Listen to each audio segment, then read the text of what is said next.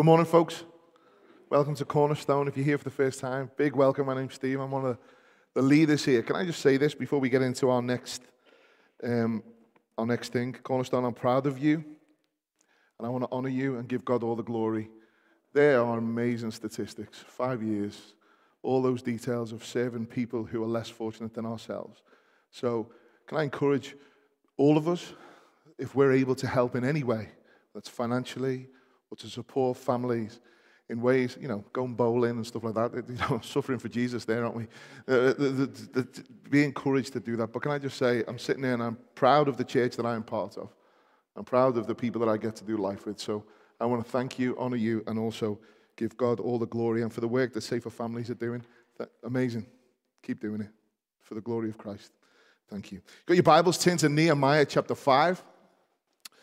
And if you are here for the first time, we're going through this book of Nehemiah. And the book of Nehemiah is about a man and about God's people. And this man wasn't born in Jerusalem. He was actually born in exile. God's people had been put under judgment, and they were in exile. Now, over a period of time, God was true to his promises, and God's people moved back with three sort of movements, went back to Jerusalem. And Nehemiah was a guy working in the palace in Susa, in the Persian Empire, and heard about the trouble and strife of God's people because the walls of the city were broken down. And through prayer, through a number of different events, Nehemiah ends up going back to Jerusalem, envisions the people regarding the importance of building the wall, gathers them all, and they start building. And last week, Paul told us that as we read through Nehemiah 4, that actually as they were beginning to build the walls, those who did not want the walls to be built started to mock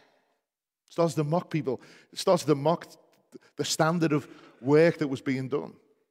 And that mockery turned to serious opposition where there was threat of violence and threat of war. So Nehemiah strategically leads God's people to enable them to build the wall while simultaneously being ready for war. They were there with a trowel in one hand, they had a sword in the other hand, ready to build up the walls of around God's people, but also ready to fight against opposition. And we come to see, folks, that our battle is not against flesh and blood, but our battle is against powers and principalities. Our battle is against the evil one and all his schemes to try and destroy us from being part of seeing the kingdom of God built up. So we live our lives with a trowel in one hand and a sword in the other, ready to fight.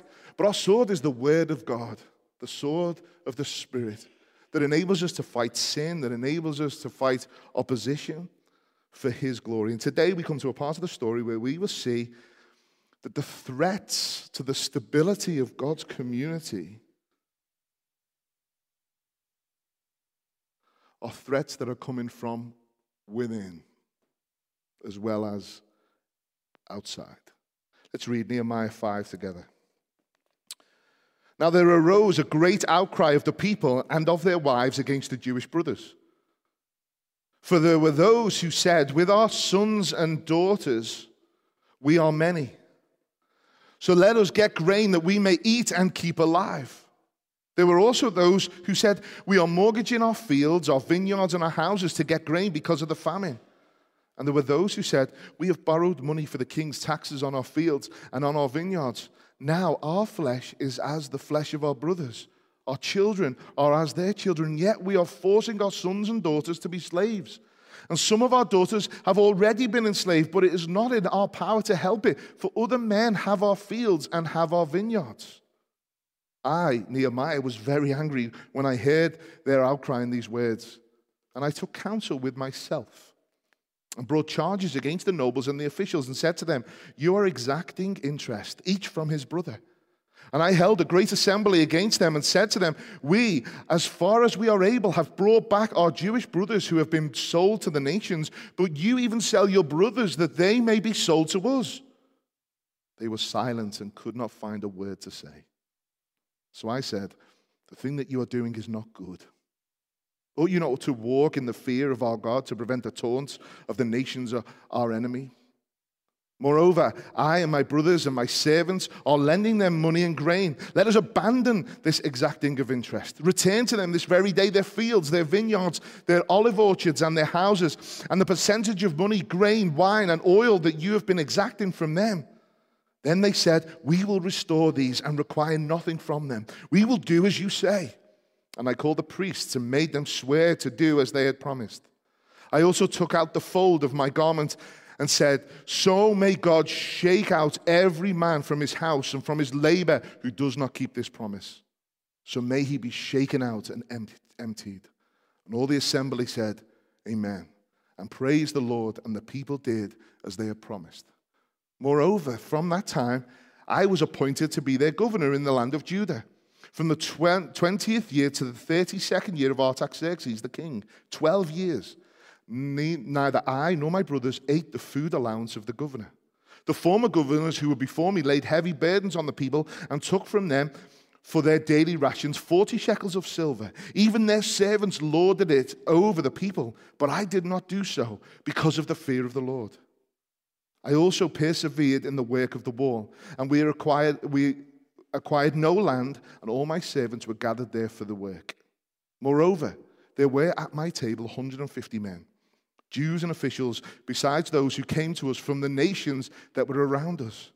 Now what was prepared at my expense for each day was 1 ox, 6 choice sheep, and birds, and every 10 days all kinds of wine in abundance. Yet for all of this I did not demand the food allowance of the governor, because the service was too heavy on this people. Remember my good, O my God, all that I have done for this people. Let's pray. Father, help us, we ask, by your Spirit, to see the wonders and the treasures within your word.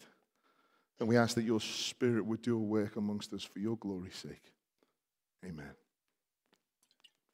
Folks, throughout all of redemptive history, throughout all of history, God's people, when God's people do God's work in God's way, will always experience opposition and threats. That's what you read as you read through the Bible.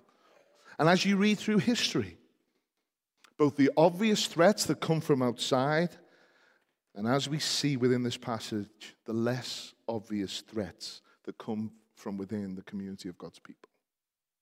See, here, the wall was being built, but the community was falling apart. And we see as a direct impact of the collective efforts of all the people, of all of God's people in the building of the walls, there comes, number one, a great cry, a great outcry of complaint comes to Nehemiah.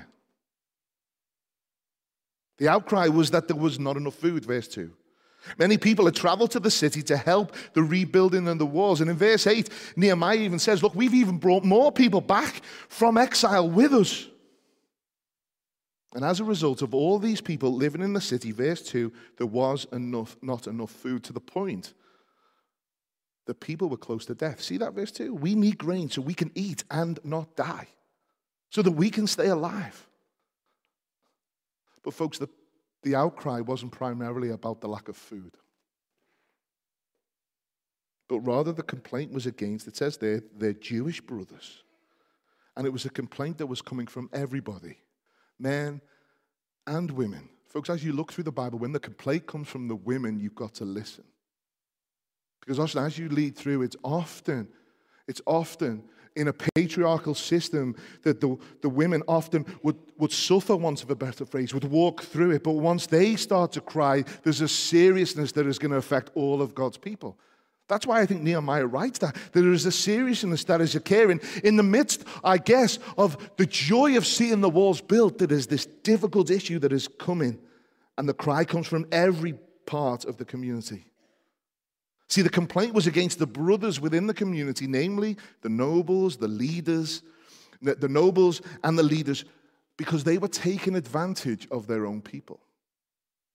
See, granted, Nehemiah in chapter 4, verse 22, he'd instructed everybody, hadn't he? When they were building the walls, when there was the threat of opposition, he says to them all, nobody can go home till the walls are finished. So everybody that come in to help were there and remain it. So granted, that would have affected things. It would affect farming. It would have affected people able to do farming and maybe bring in the harvest. But in chapter 6, verse 15, we are told there that the building of the walls from beginning to completion only took 52 days to build. So I'm no farmer, but I know things take a lot longer to grow and to harvest than 52 days. Agreed? Agreed? Like, there's no country people in here at all. All the city people are like, I haven't got a clue. I have not got a clue. I just go to Tesco's and harvest what I want. I haven't got a clue, but it's a long process. So actually, what was occurring here was something that had been going on for a long, long time. See, folks, what we've got to see is as God's people stepped into the light of obedience, into the light of building the wall, the light revealed other areas of threat that needed to be addressed.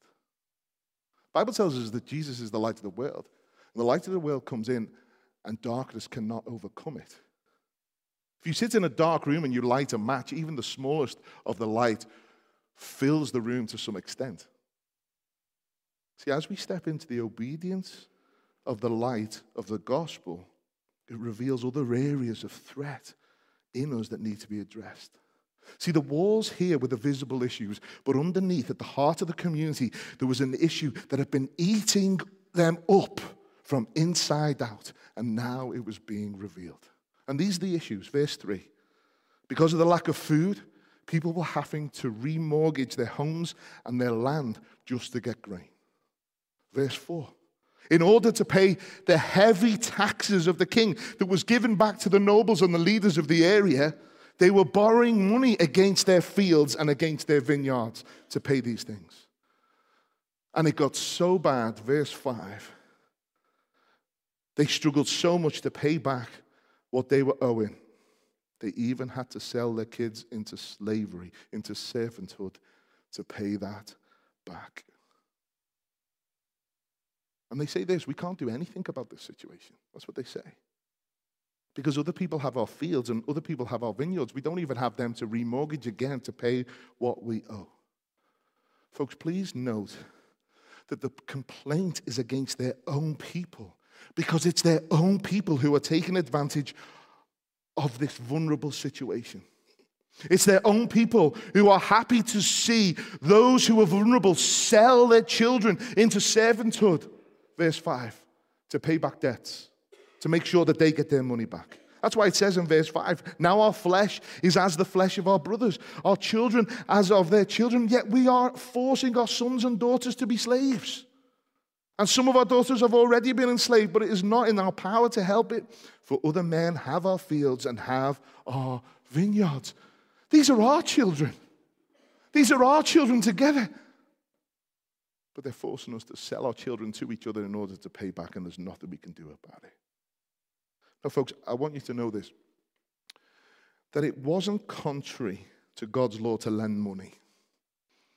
All right? The lending of money was not against God's law. It wasn't against God's law to take items as collateral for loans. Well, I'll have this till you pay me back, and then you can have it again. It wasn't against God's law to do that. And it wasn't unlawful for people to go into service to pay off a debt. If they did that, they had to be treated as family, and they had to be released after 7 years, even if the debt had not been paid. However, what was happening here was that interest was being added. And those who were going into service to pay the debt were not being treated well. They were being treated as those who were in permanent slavery, which was contrary to God's law. The slavery that we think of straight away when we see that word. If you want to know more about that, we did a sermon on that in Exodus 22 a number of months ago. You can find that online. But this is what God's law says. If you look in Leviticus 25, it'll be on the screen. It says this: if your brother becomes poor and cannot maintain himself with you, you shall support him as though you were a stranger and a sojourner, and he shall live with you. Take no interest from him or profit, but fear your God, that your brother may live beside you. You shall not lend him your money at interest, nor give him your food for profit. And in Deuteronomy 15, 7 and 9, it says, if among you one of your brothers shall become poor in any of your towns within your land that the Lord your God has given, you shall not harden your heart or shut your hand against your poor brother. But you shall open your hand to him and lend him sufficient for his needs, whatever it may be. Take care, lest there be an unworthy thought in your heart, and you say, the 7th year, the year of release is near, and your eye looks grudgingly on your poor brother, and you give him nothing. And he cries to the Lord against you. You will be guilty of sin. And we see in this moment that this is exactly what the nobles were doing to their own people, verse 7. They were exploiting, they were oppressing their own people for their own gain. Folks, a couple of things to consider here. The greatest threat to the community of God is the threat from within. It's the threat from within. See here, yes, there's unity of the building, of the walls. There's an exterior, there's an external thing that everybody can see. But for years, there was a lack of unity and love amongst God's people. I sadly, over the last 12 months, have had to sit with many a pastor and many a church leadership. Many have moved away for their jobs. A number of them have lost their jobs because of disunity and because of issues that have occurred within the church. Internal threat. Internal threats. Internal gossip. Internal issues. We are called to love the people who we sit next to and do life with. See, when the Bible says we fight against powers and principalities, what the devil does, it's not that he comes in like a big red costume. It's not like there's darkness in our homes. No, what he does, he puts a lie in your heart and a lie in your mind, and you believe that. And it causes you to distort the truth of God's word, and it also distorts how you view other people, and it's that chips away at God's community. It's not as obvious, but it's there. It's there. We have to be aware of that. But also, we have to be aware that when we step into the light of obedience, God's word and his spirit will reveal within us what God wants to deal with, both individually and also collectively. He wants us to see and put to death what is evil within us and what is a threat to us and also a threat to those within the church. Colossians 3 tells us this: if then you've been raised with Christ, if you are in him and united to him, and you are in the throne room because in whom you are united to, you are there with him. If you have been raised with Christ, seek the things that are above, where Christ is seated at the right hand of God. So set your minds on the things that are above, not on things in the earth, because you've died to that, and your life is hidden with Christ in God. So when Christ, who is your life, appears, then you will appear with him in glory. Then it says this: so therefore, put to death what is earthly within you. Fight what is earthly within you. Sexual immorality, impurity, passion, evil desire, covetousness, which is idolatry. On the account of these things, the wrath of God is coming. In these you too once walked when you were living in them, but now you must put them all away. Anger, wrath, malice, slander, obscene talk from your mouth. Do not lie to one another, seeing that you have put off the old self with its practices and have put on the new self, which is being renewed in the knowledge after the image of our Creator. Folks, when we step into the truth of the gospel will reveal the truth of our broken hearts, but God graciously, in and through his word, says, look, put that to death, put that to death. I will work with you, I will walk with you. For those of us who've been Christians more than 5 minutes, you suddenly become aware of sin that you were not aware of before. Agreed? Yeah, agreed, of course. Oh my word, I used to do this. Or the things that you sort of lavished in that were brokenness and sinfulness, you now want to run from. See, what was happening as they walked into the obedience of building the wall, it revealed other brokenness within, and that had to be dealt with. Otherwise, God's people would have fallen apart. Let's be aware of that, folks. Let's be aware of that, but see that those of us who are in Christ are raised with him, seated with him. So therefore, we can build with a trowel and have a sword at our side through the word of God and his spirit to put all this to death so that we together as his people flourish. Amen? Amen. There was a great cry of the people, and it revealed sin. And in response, we see Nehemiah give a rebuke and a call to repentance. Number 2, rebuke and repentance, verses 6 to 11. We see a rebuke. What is Nehemiah's reaction? Verse 6. He is angry. He's fuming. He's angry. And his anger, folks, is a measure of his concern and love for the people, isn't it? It's a measure. This is something that we need to understand. Anger towards oppression, abuse, brokenness, sin is not wrong. It's not wrong.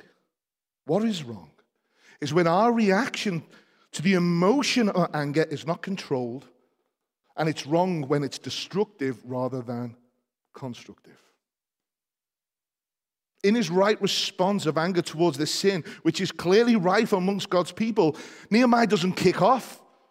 He doesn't write anyone off. He, verse 7, takes counsel with himself. Do you see that? He takes counsel with himself. He has a word with himself. He took a moment. He gave serious thought to the issue before responding. Folks, when we are faced with sin, when we're faced with injustice, when we're faced with oppression, abuse, heresy, blasphemy, it is right to be angry, but it's not right to sin. It's not right for us to say, well, look what's happened. That's just the way I am. That's how I respond. Ephesians 4 tells us, be angry and do not sin. Do not let the sun go down on your anger and give no opportunity to the devil. And we also see as you read through the Gospels that the Lord Jesus Christ got angry. He was angry. Lord Jesus, who was fully God and fully man and knew the whole range of, and knows the whole range of human emotion, he got angry. And he was angry at the hardness of heart of the leaders, the Pharisees of God's people during his earthly ministry. See, when the Pharisees were trying to catch Jesus out, they watched as Jesus engaged with a man who had a withered hand. Now, it happened to be the Sabbath, and they happened to be in the synagogue. And at that time, Jesus was aware of all this going on, and he turns to the Pharisees, and he says to them, is it lawful to do good on the Sabbath? Is it lawful to do good on the Sabbath? And their response, silence. Silence. They refused to answer.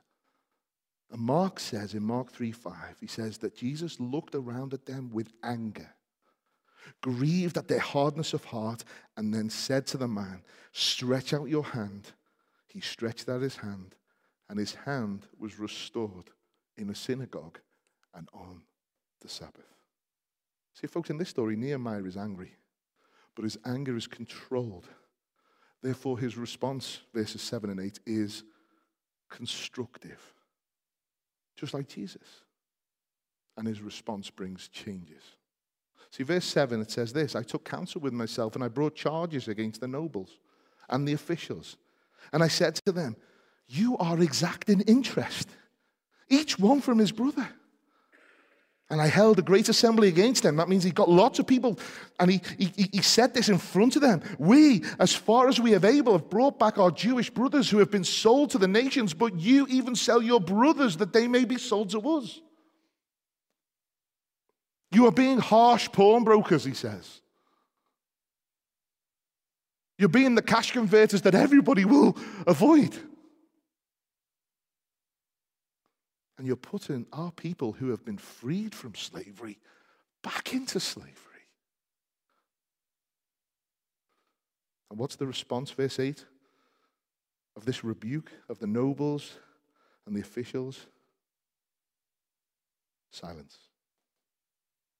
They had no words. The truth exposed the sin. In verse 9, there was no justification. There was no explanation. There was no mitigating circumstances. There was no, well, I had a problem when I was a kid, so therefore that's what it is. No. What Nehemiah says is this: what you are doing is not good. What you are doing is not good. Folks, sometimes we've just got to own the sin. In fact, not sometimes, always we have to own the sin. There is no mitigating circumstances. There is no, from my perspective, there is no explanation. When we sin, we sin. And sometimes, all of the time, we just own it. See, Nehemiah goes on to say, it's not good, one, because you're oppressing your people, but also, and here we see in Nehemiah appeal to a higher motive. He says, ought you not walk in the fear of our God? to prevent the taunts of the nations of our enemies. It's not good. It's not good because you're not walking in fear of God. Yes, you're oppressing people. See, the rebuke from Nehemiah comes from the reality that their sin is an offense to their God and brings his name into disrepute. You see that? He says, what you're doing is not right. One, because you're oppressing people, but two, ought you not be walking in the fear of God? It's like Nehemiah saying, we've been the taunt of our enemies because we have not walked in the fear of our God. Not any God, but our God.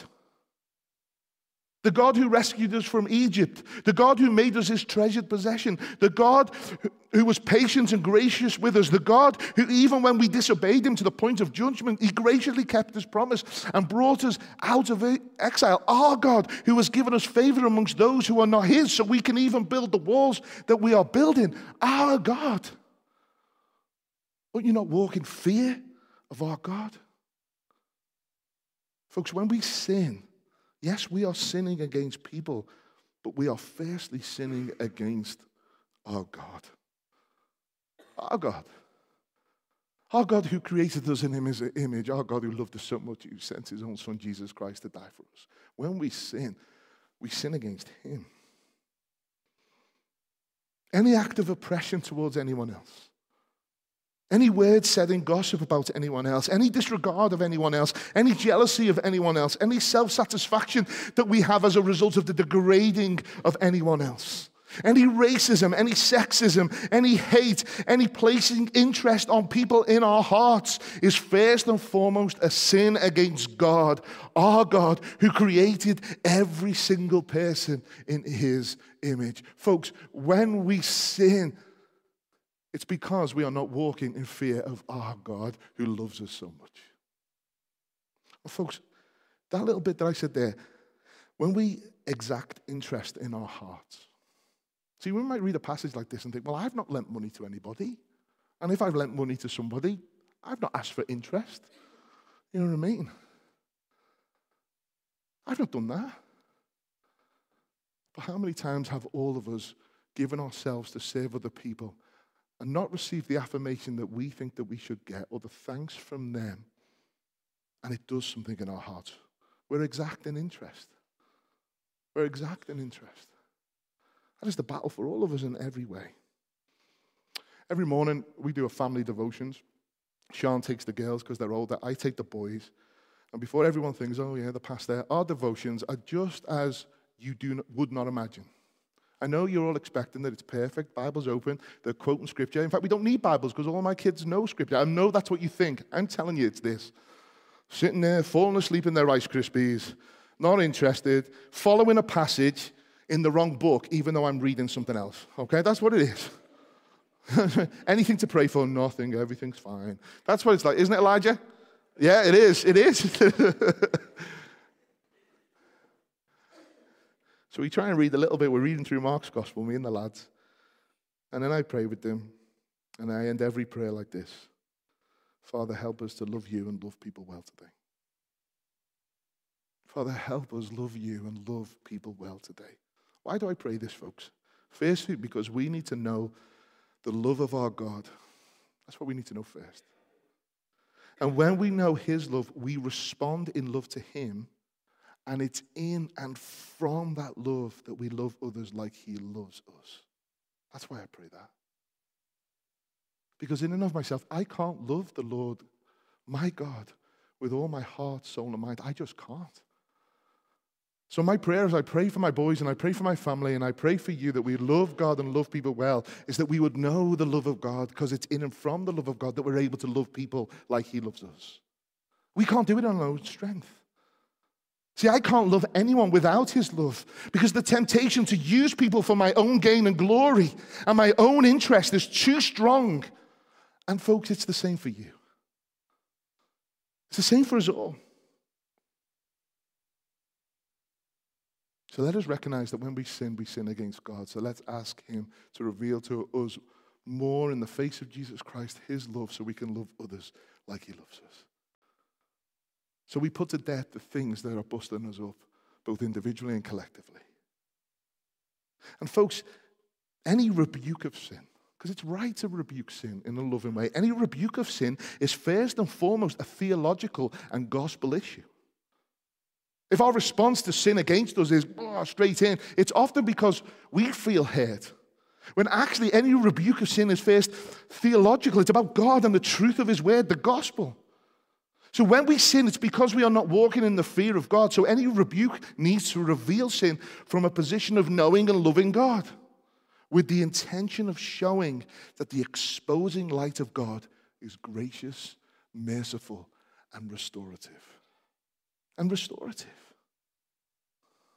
And folks, that grace and that mercy shines and calls us, even in the midst of the worst sin, and calls us to repentance, to turn back to him. And that's what happens next. He rebukes, but then there's a call to repentance, verses 10 to 13. And their repentance, their turning back to God, led to a change, and they gave everything back. Do you see that? It led to a change. They gave everything back.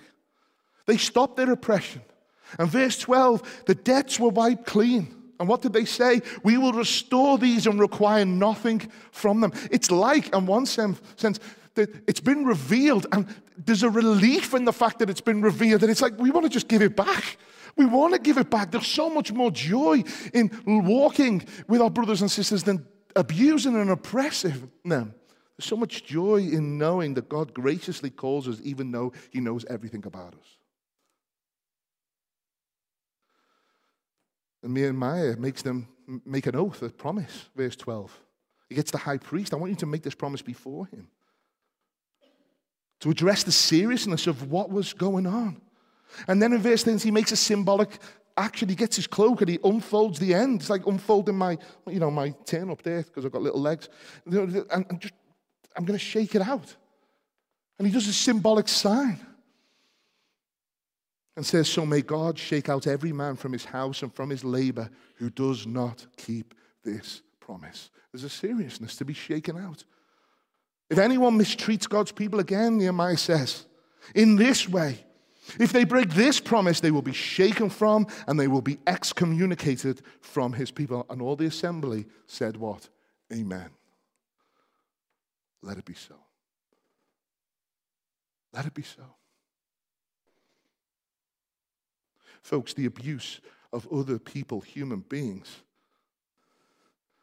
is an offense against the God who created them. Whatever that sin is, whether it's exacting interest, whether it's abusive, whether it's gossip, whether it's hating people within our hearts, it needs to be shaken out of anything in our hearts and anything amongst God's people. Anything. See, here in Nehemiah's day, they heard the cry. They heard the rebuke. They realized the grace of God, and they humbled themselves. In verse 13, they praised God and did what they promised. Amen? They praised God and they did what they promised. Isn't it wonderful when you confess and repent of sin and you know in Christ that's been wiped clean? As simple as, you know what happens? You can put your head on your pillow. There's no softer pillow than a clear conscience. Amen? Told me that in the police. That's what I was told. It's true. No softer pillow than a clear conscience, knowing that Jesus has dealt with my brokenness and sin, whatever that may be. And he's removed it as far as the east is from the west. I can praise him because of that. But folks, do you notice in verse 10? Have a look at verse 10. Do you notice? Nehemiah identifies himself with what is happening. He's the leader. He identifies himself with what is happening. He also was lending grain to people. He also was doing this. Now, I believe in his pondering, you know, when he had a word with himself, he's come to realize that either he also had been in the wrong, or at least the depth of poverty that he is now aware of calls for the giving of gifts, not loans.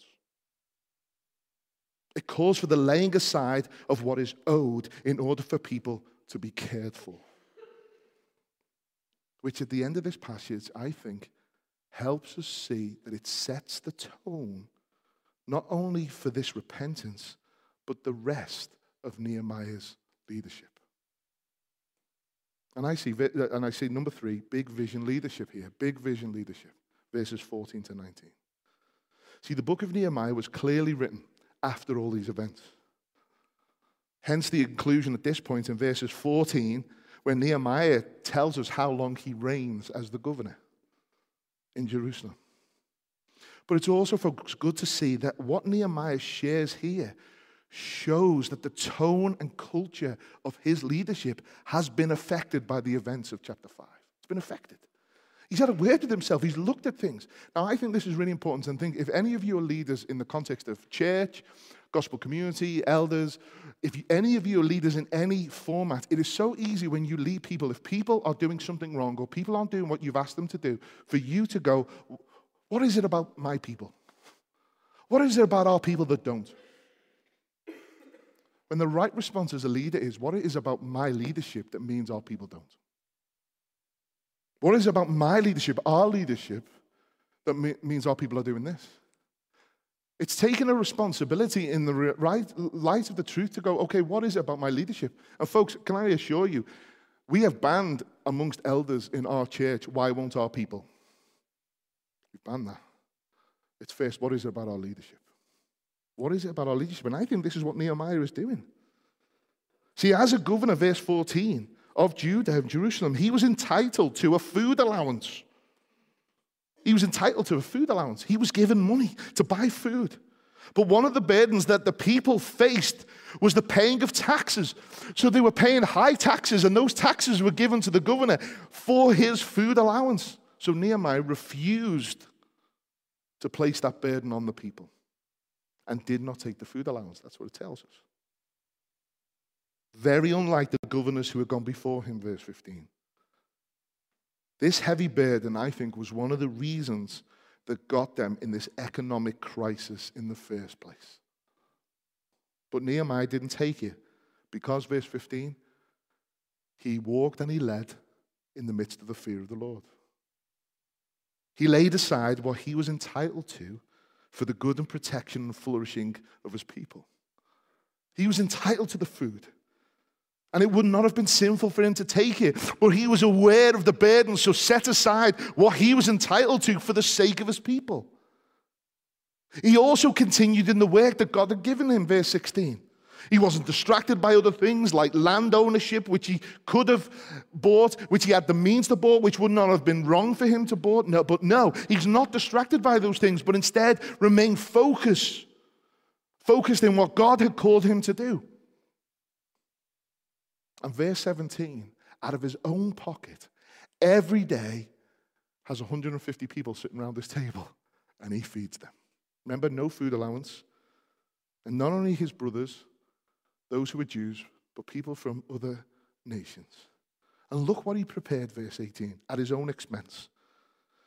Now, what was prepared at my expense for each day was 1 ox, 6 choice sheep and birds, and every 10 days all kinds of wine in abundance. Yet for all of this I did not demand the food allowance of the governor, because the service was too heavy on his people. Folks, that was 7 cows, 42 sheep, 42 birds a week, not to mention the wine, at his own cost, when he was entitled to receive an allowance to pay for those things. It was at his cost. He paid the cost for the Jews, and he paid the cost of those who were from other nations, Gentiles, so that they could sit at his table. See, and Nehemiah, who had a heart for his people's troubles, had grasped the bigger picture. He grasped the development of God's kingdom. That's why he stood for the justice of his people. That's why he didn't exact unnecessary taxes. That's why he persevered in the work of the wall. And folks, he invited people from all nations at his cost to his table. Because Israel were not meant to experience the taunts of other nations, but they were meant to be the missionaries to the other nations. The world was to be blessed through them. People would come close and see the beauty of God in the life of his people. That's what the intention was. But they weren't. They were the taunt of the other nations because the way they responded to God and the way that they responded to each other. But Nehemiah got the big vision of God and led out from it. My question is to all of us, would we do the same? Would we do the same? Do we do the same? Would we lay aside preferences? And would we lay aside persevering for personal benefit to persevere for kingdom benefit? If you're a leader in this room, if you're a leader in God's church in any capacity, are we captured by this big vision of God? Are we? Are we willing to say to God, I'm willing to give away my life rather than take for my life for your purpose, your glory, and for the good of your people? That's what Nehemiah does. Are we willing to say that? Are all of us willing to say that? And I think, folks, this heart and this big vision that comes through conviction of what he sees fuels this prayer in verse 19. Remember my good, O God, all that I have done for his people. Remember me, God. Look what I've done for you. That's how it could be read. But folks, it's a prayer that is less about saying, look at what I have done for you, God, but rather, please remember me as one who trusts you and serves you in a sacrificial way. It's a prayer that says, God, I want to do things your way. I want to use what you give me for your purpose. So, Lord, please give me more so I can do more for your people. That's a bold prayer, isn't it, folks? That's a bold prayer. Lord, give me more so I can do more for your people. But folks, can I say this? I believe it's a right prayer. See, if we get the vision of God and use it for his glory and for the good of his people, it's the right prayer. The question is, do we have the track record of Nehemiah? Do we give of what God has given us, not for personal benefit, but for the benefit of his people? Whatever that is. Do we use what God has given us for his gospel vision and purposes, or do we have an entitlement mindset to what we have or the position we hold? See, there are two prayers that I want to pray, and I pray that you want to pray. And pray that God will change your heart and give you a gospel vision, and ask him to help you use what you have for his glory and for the good of his people. And pray that God will give you more so you can do more for his people. And folks, I can see it in your face, all right? Before anyone tweets, Cornerstone's become a prosperity gospel church. I'm not talking about the prosperity gospel that says that all Christians should be rich and can be rich. I'm not talking about that. I'm talking about praying that God will open up the treasure chest of heaven and give you your daily bread, and that he also will give you more so you can benefit others. And that is real for us now, isn't it? I know many of you are worried about your gas and electricity bills. I know many of you are worrying coming out of your mortgage deals next year. I know many of you are making decisions between, do I pay for my gas and electricity, or do I pay for food for the children? Do we buy them new shoes this year? What are we going to do at Christmas? Because kids have no concept of what's going on. I know that's the reality. So my prayer is, Lord, meet our needs and then give us enough so we can care for each other. And that we can be a blessing and a benefit to others. That's what I'm talking about, folks. Because giving what we have, giving who we are for the glory of God and for the sake of his people and the lost, is not just being like Nehemiah, but it's being like Jesus. Jesus, who laid aside what he was entitled to, given that he's the second person of the Trinity. Given that he is the Son of the living God, he laid aside and, forsaking all distractions, set his face like a flint and went to the cross and paid the costly price that we owed because of our sin against God and against others.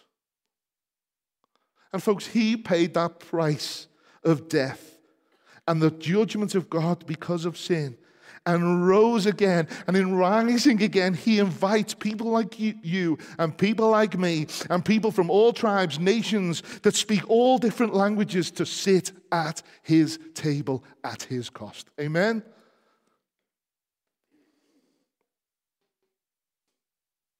And because the debt has been wiped clean, because our punishment of sin has been taken by him, folks, we can repent and turn back to him. We have our sins forgiven, and we can sit at the table, enjoy his presence, and enjoy his abundance without guilt, without shame, without imposter syndrome. We can enjoy it as a kid who sits at the table of a loving father on Christmas Day. Amen? With all the blessings. So many blessings, you've got to leave the blessings till after the meal and the King's speech this year before you can get back to them. That's what we have in Christ Jesus. That's what we have together.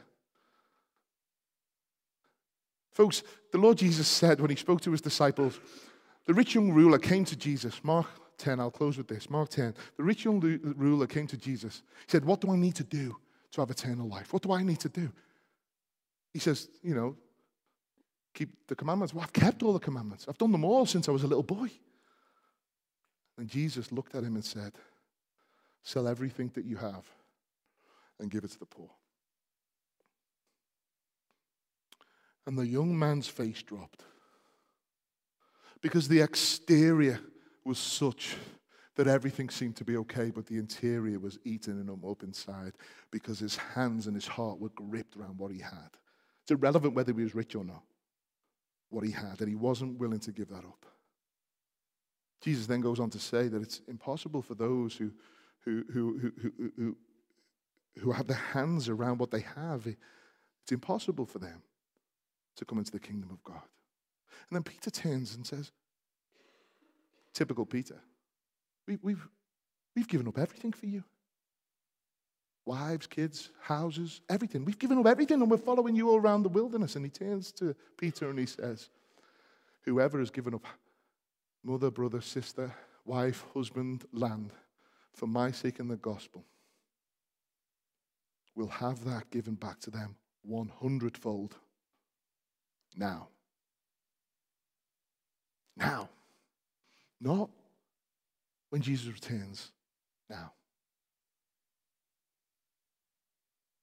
You will have mothers, you will have brothers, you will have homes, you will have families that you have left behind, but you will find mothers, brothers, sisters, family, abundance, pleasure, joy, peace, now 100-fold compared to anything that you've walked away from. And you'll have that now in the midst of persecution, right into an eternity when all that persecution is gone. Folks, when we sit at the table of the King who has paid the cost, we have 100-fold now, more than anything that we have given. Let's grasp that. Let's enjoy that.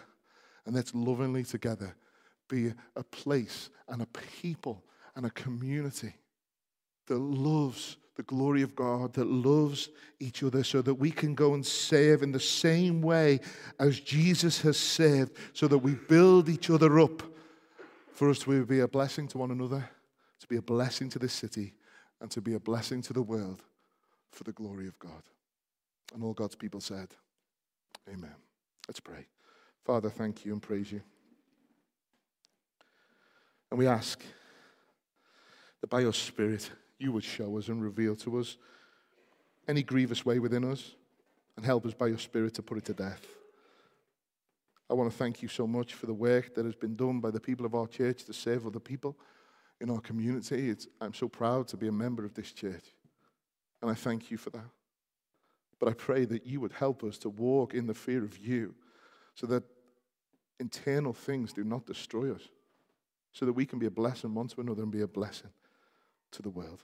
And we pray these things in your precious name. Amen.